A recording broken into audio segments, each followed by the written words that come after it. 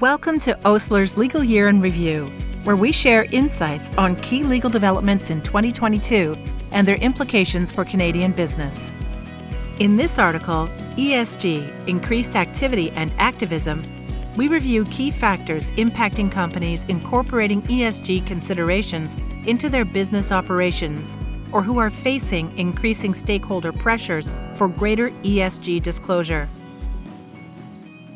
The past 12 months witnessed a rapid growth in environmental, social, and governance, ESG for short, developments. Initiatives from a range of stakeholders, including regulators, institutional shareholders, and the media, kept organizations and their boards focused on these emerging issues. Several new proposals for climate-related disclosure were launched. Shareholder activism turned more squarely towards ESG-related matters, targeting various topics such as climate change and health and safety. Increasingly, ESG activists are using litigation to challenge how companies market or portray their products, services, or policies as being environmentally friendly. Further, greenwashing claims are attracting interest from both regulators and class action plaintiffs. Proposed requirements for climate-related disclosure. Last year, we noted that the Canadian Securities Administrators, CSA for short, had released for comment proposed new National Instrument 51107, Disclosure of Climate-Related Matters, NI 51107. The draft instrument proposed to make disclosure of climate-related matters mandatory in reporting issuers' information circulars and MD&A, based on a modified version of the recommendations of the Task Force on Climate-Related Financial Disclosures, TCFD for short. Further information about the proposal is available on our Risk Management and Crisis Response blog. However, in March of this year, the CSA's proposal was overtaken by two important international regulatory developments in the climate space.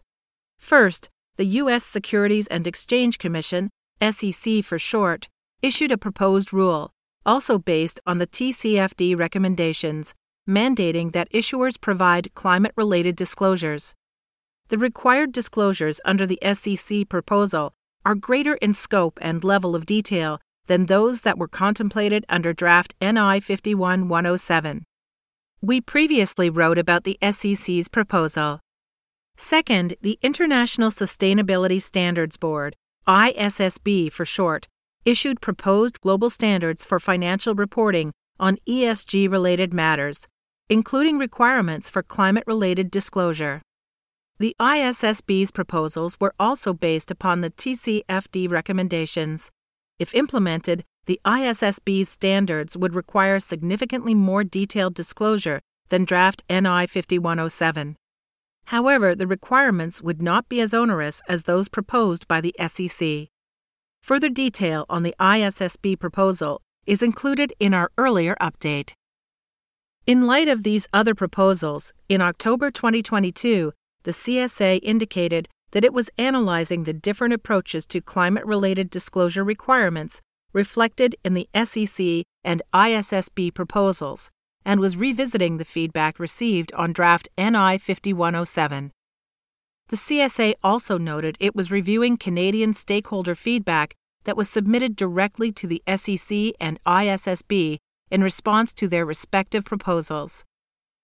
The CSA has suggested that NI 5107 may be revised to better align Canada's regulatory approach to that of other jurisdictions. As a result, any climate-related regulatory changes will not come into force in Canada until a date substantially later than December 31, 2022.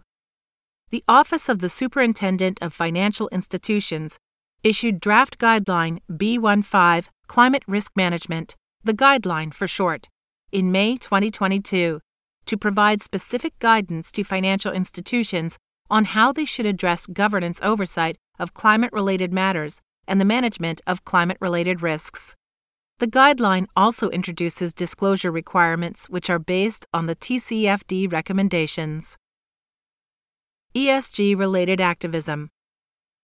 The past proxy season was marked by a further increase in ESG-related shareholder activism and shareholder proposals in Canada, including shareholder proposals on Say on Climate and activism related to health and safety. Following successful proposals to implement Say on Climate votes at Canadian Pacific Railway and Canadian National Railway in 2021, the shareholders of each issuer in 2022 approved their respective companies' approach to climate change by significant margins. Say on Climate proposals seek a shareholder vote mandating specified climate-related disclosures consistent with TCFD recommendations and to allow shareholders to express a non-binding advisory approval or disapproval of the issuer's emissions reductions plans.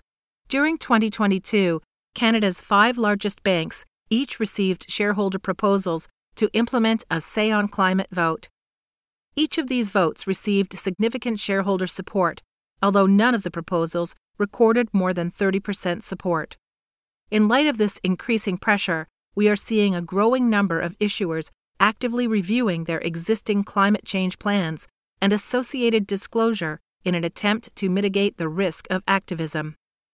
During this past proxy season, we also saw some of the first shareholder activism in Canada related to health and safety matters. In the first instance, Suncor was the subject of an activist campaign by Elliott Investment Management LP. The public campaign focused on missed production goals, high costs, and safety failures, including recent deaths of employees or contractors in fatal accidents. After some public back and forth, Suncor eventually reached a settlement with Elliott, which led, among other things, to the appointment of 3 new independent directors. Separately, we saw a handful of issuers receive shareholder proposals calling for reviews related to forced labor and human rights impact assessments with respect to migrant workers. The proposals were supported by the shareholder advocacy groups and underscore the focus on ESG-related matters as we look ahead to the coming proxy season. Federal legislation against modern slavery. A variety of legislation has been proposed at the federal level relating to modern slavery that seeks to address child and forced labor matters in companies' supply chains. The most advanced piece of legislation is Bill S-211, which was passed by the Senate this year and is currently being considered by a House of Commons legislative committee. Additional detail on these proposals and developments can be found in our trade article. If passed in the current form, Bill S-211 would require Canadian public companies, certain private companies, and governmental institutions to submit an annual report to the Minister of Public Safety and Emergency Preparedness and to publish it. The report would be required to outline the steps the company took in the prior fiscal year to prevent and reduce the risk that forced labor or child labor was being used at any step in its supply chain, in addition to certain prescribed information. A company's annual report would need to be approved by the Board of Directors and contain an attestation from at least one director. The report must also be provided to each shareholder in the case of a federally incorporated company. Companies will have until May 31st of the year following the date when the legislation comes into force to file their annual report. Companies should consider whether any new procedures, policies, or programs should be developed and implemented in anticipation of potential future reporting obligations. Greenwashing risks are growing. In response to the increasing focus on ESG, there has been a corresponding escalation by businesses of their efforts to promote the green attributes of their products, services, and operations. Marketing that promotes sustainable sourcing, energy efficiency, and recyclability has become ubiquitous across a wide range of products. When these green claims convey a false or misleading impression about the environmental or social impact of a product or activity, they fall into what is colloquially referred to as greenwashing. The concerns from these activities are that consumers may not be able to accurately identify which green claims are legitimate or not, and that legitimate environmental claims will therefore be devalued. This has resulted in increased efforts by environmental advocacy groups non-governmental organizations, and consumers to appeal for regulatory oversight. ESG claims are now prompting enforcement action, class action litigation, and regulatory guidance. Enforcement by the Competition Bureau. In January 2022, the Bureau announced a settlement agreement with Keurig Canada Inc. The settlement resulted from an application brought by environmental advocacy groups requesting that the Bureau investigate marketing by Keurig promoting the recyclability of its K-Cup coffee pods. This was the Bureau's first enforcement activity targeting greenwashing. The Bureau's investigation concluded that Keurig's recyclability claims were false or misleading because outside British Columbia and Quebec, the K-Cup pods were not widely accepted in municipal recycling programs. The settlement included a $3 million penalty, an $800,000 donation to a Canadian charitable organization focused on environmental causes, and Keurig's agreement to pay $85,000 for the costs of the Bureau's investigation. In April 2022, another application to the Bureau requested an investigation into representations by a Canadian chartered bank in its marketing materials touting its actions to address climate change. The application targeted two key representations that the bank made in its marketing literature. First, the bank disclosed that it supports the principles of the Paris Agreement and the international goal to hold global warming to below 2 degrees Celsius, and stated that it is, therefore, committed to achieve net zero emissions in its lending by 2050 and net zero emissions in its global operations annually. In addition, the bank disclosed that, as part of its climate strategy, the bank would provide $500 billion in sustainable financing by 2025. The application asserted that the bank's representations were materially false and misleading, and were made for the purpose of attracting and retaining clients concerned about climate change.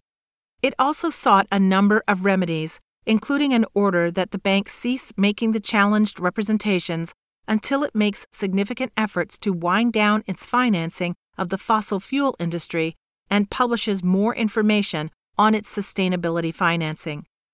The application also sought an order requiring the bank to pay a $10 million fine credited to the Environmental Damages Fund. In September 2022, the Bureau indicated it had commenced an inquiry into the bank's marketing practices. During the year, the Bureau indicated that its existing guidance regarding environmental claims originally published in 2008 may no longer reflect the Bureau's current policies or practice.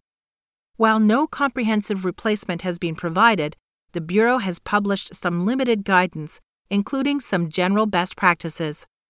Among other things, the Bureau suggests proponents ensure that their claims are specific, substantial, and verifiable.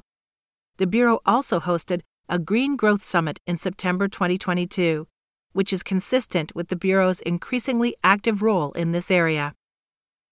Guidance from securities regulators on avoiding overly promotional ESG claims. The CSA has also begun to express views on greenwashing. First published in January of 2022, the CSA published guidance for investment funds regarding disclosure of their ESG practices, noting the potential for greenwashing.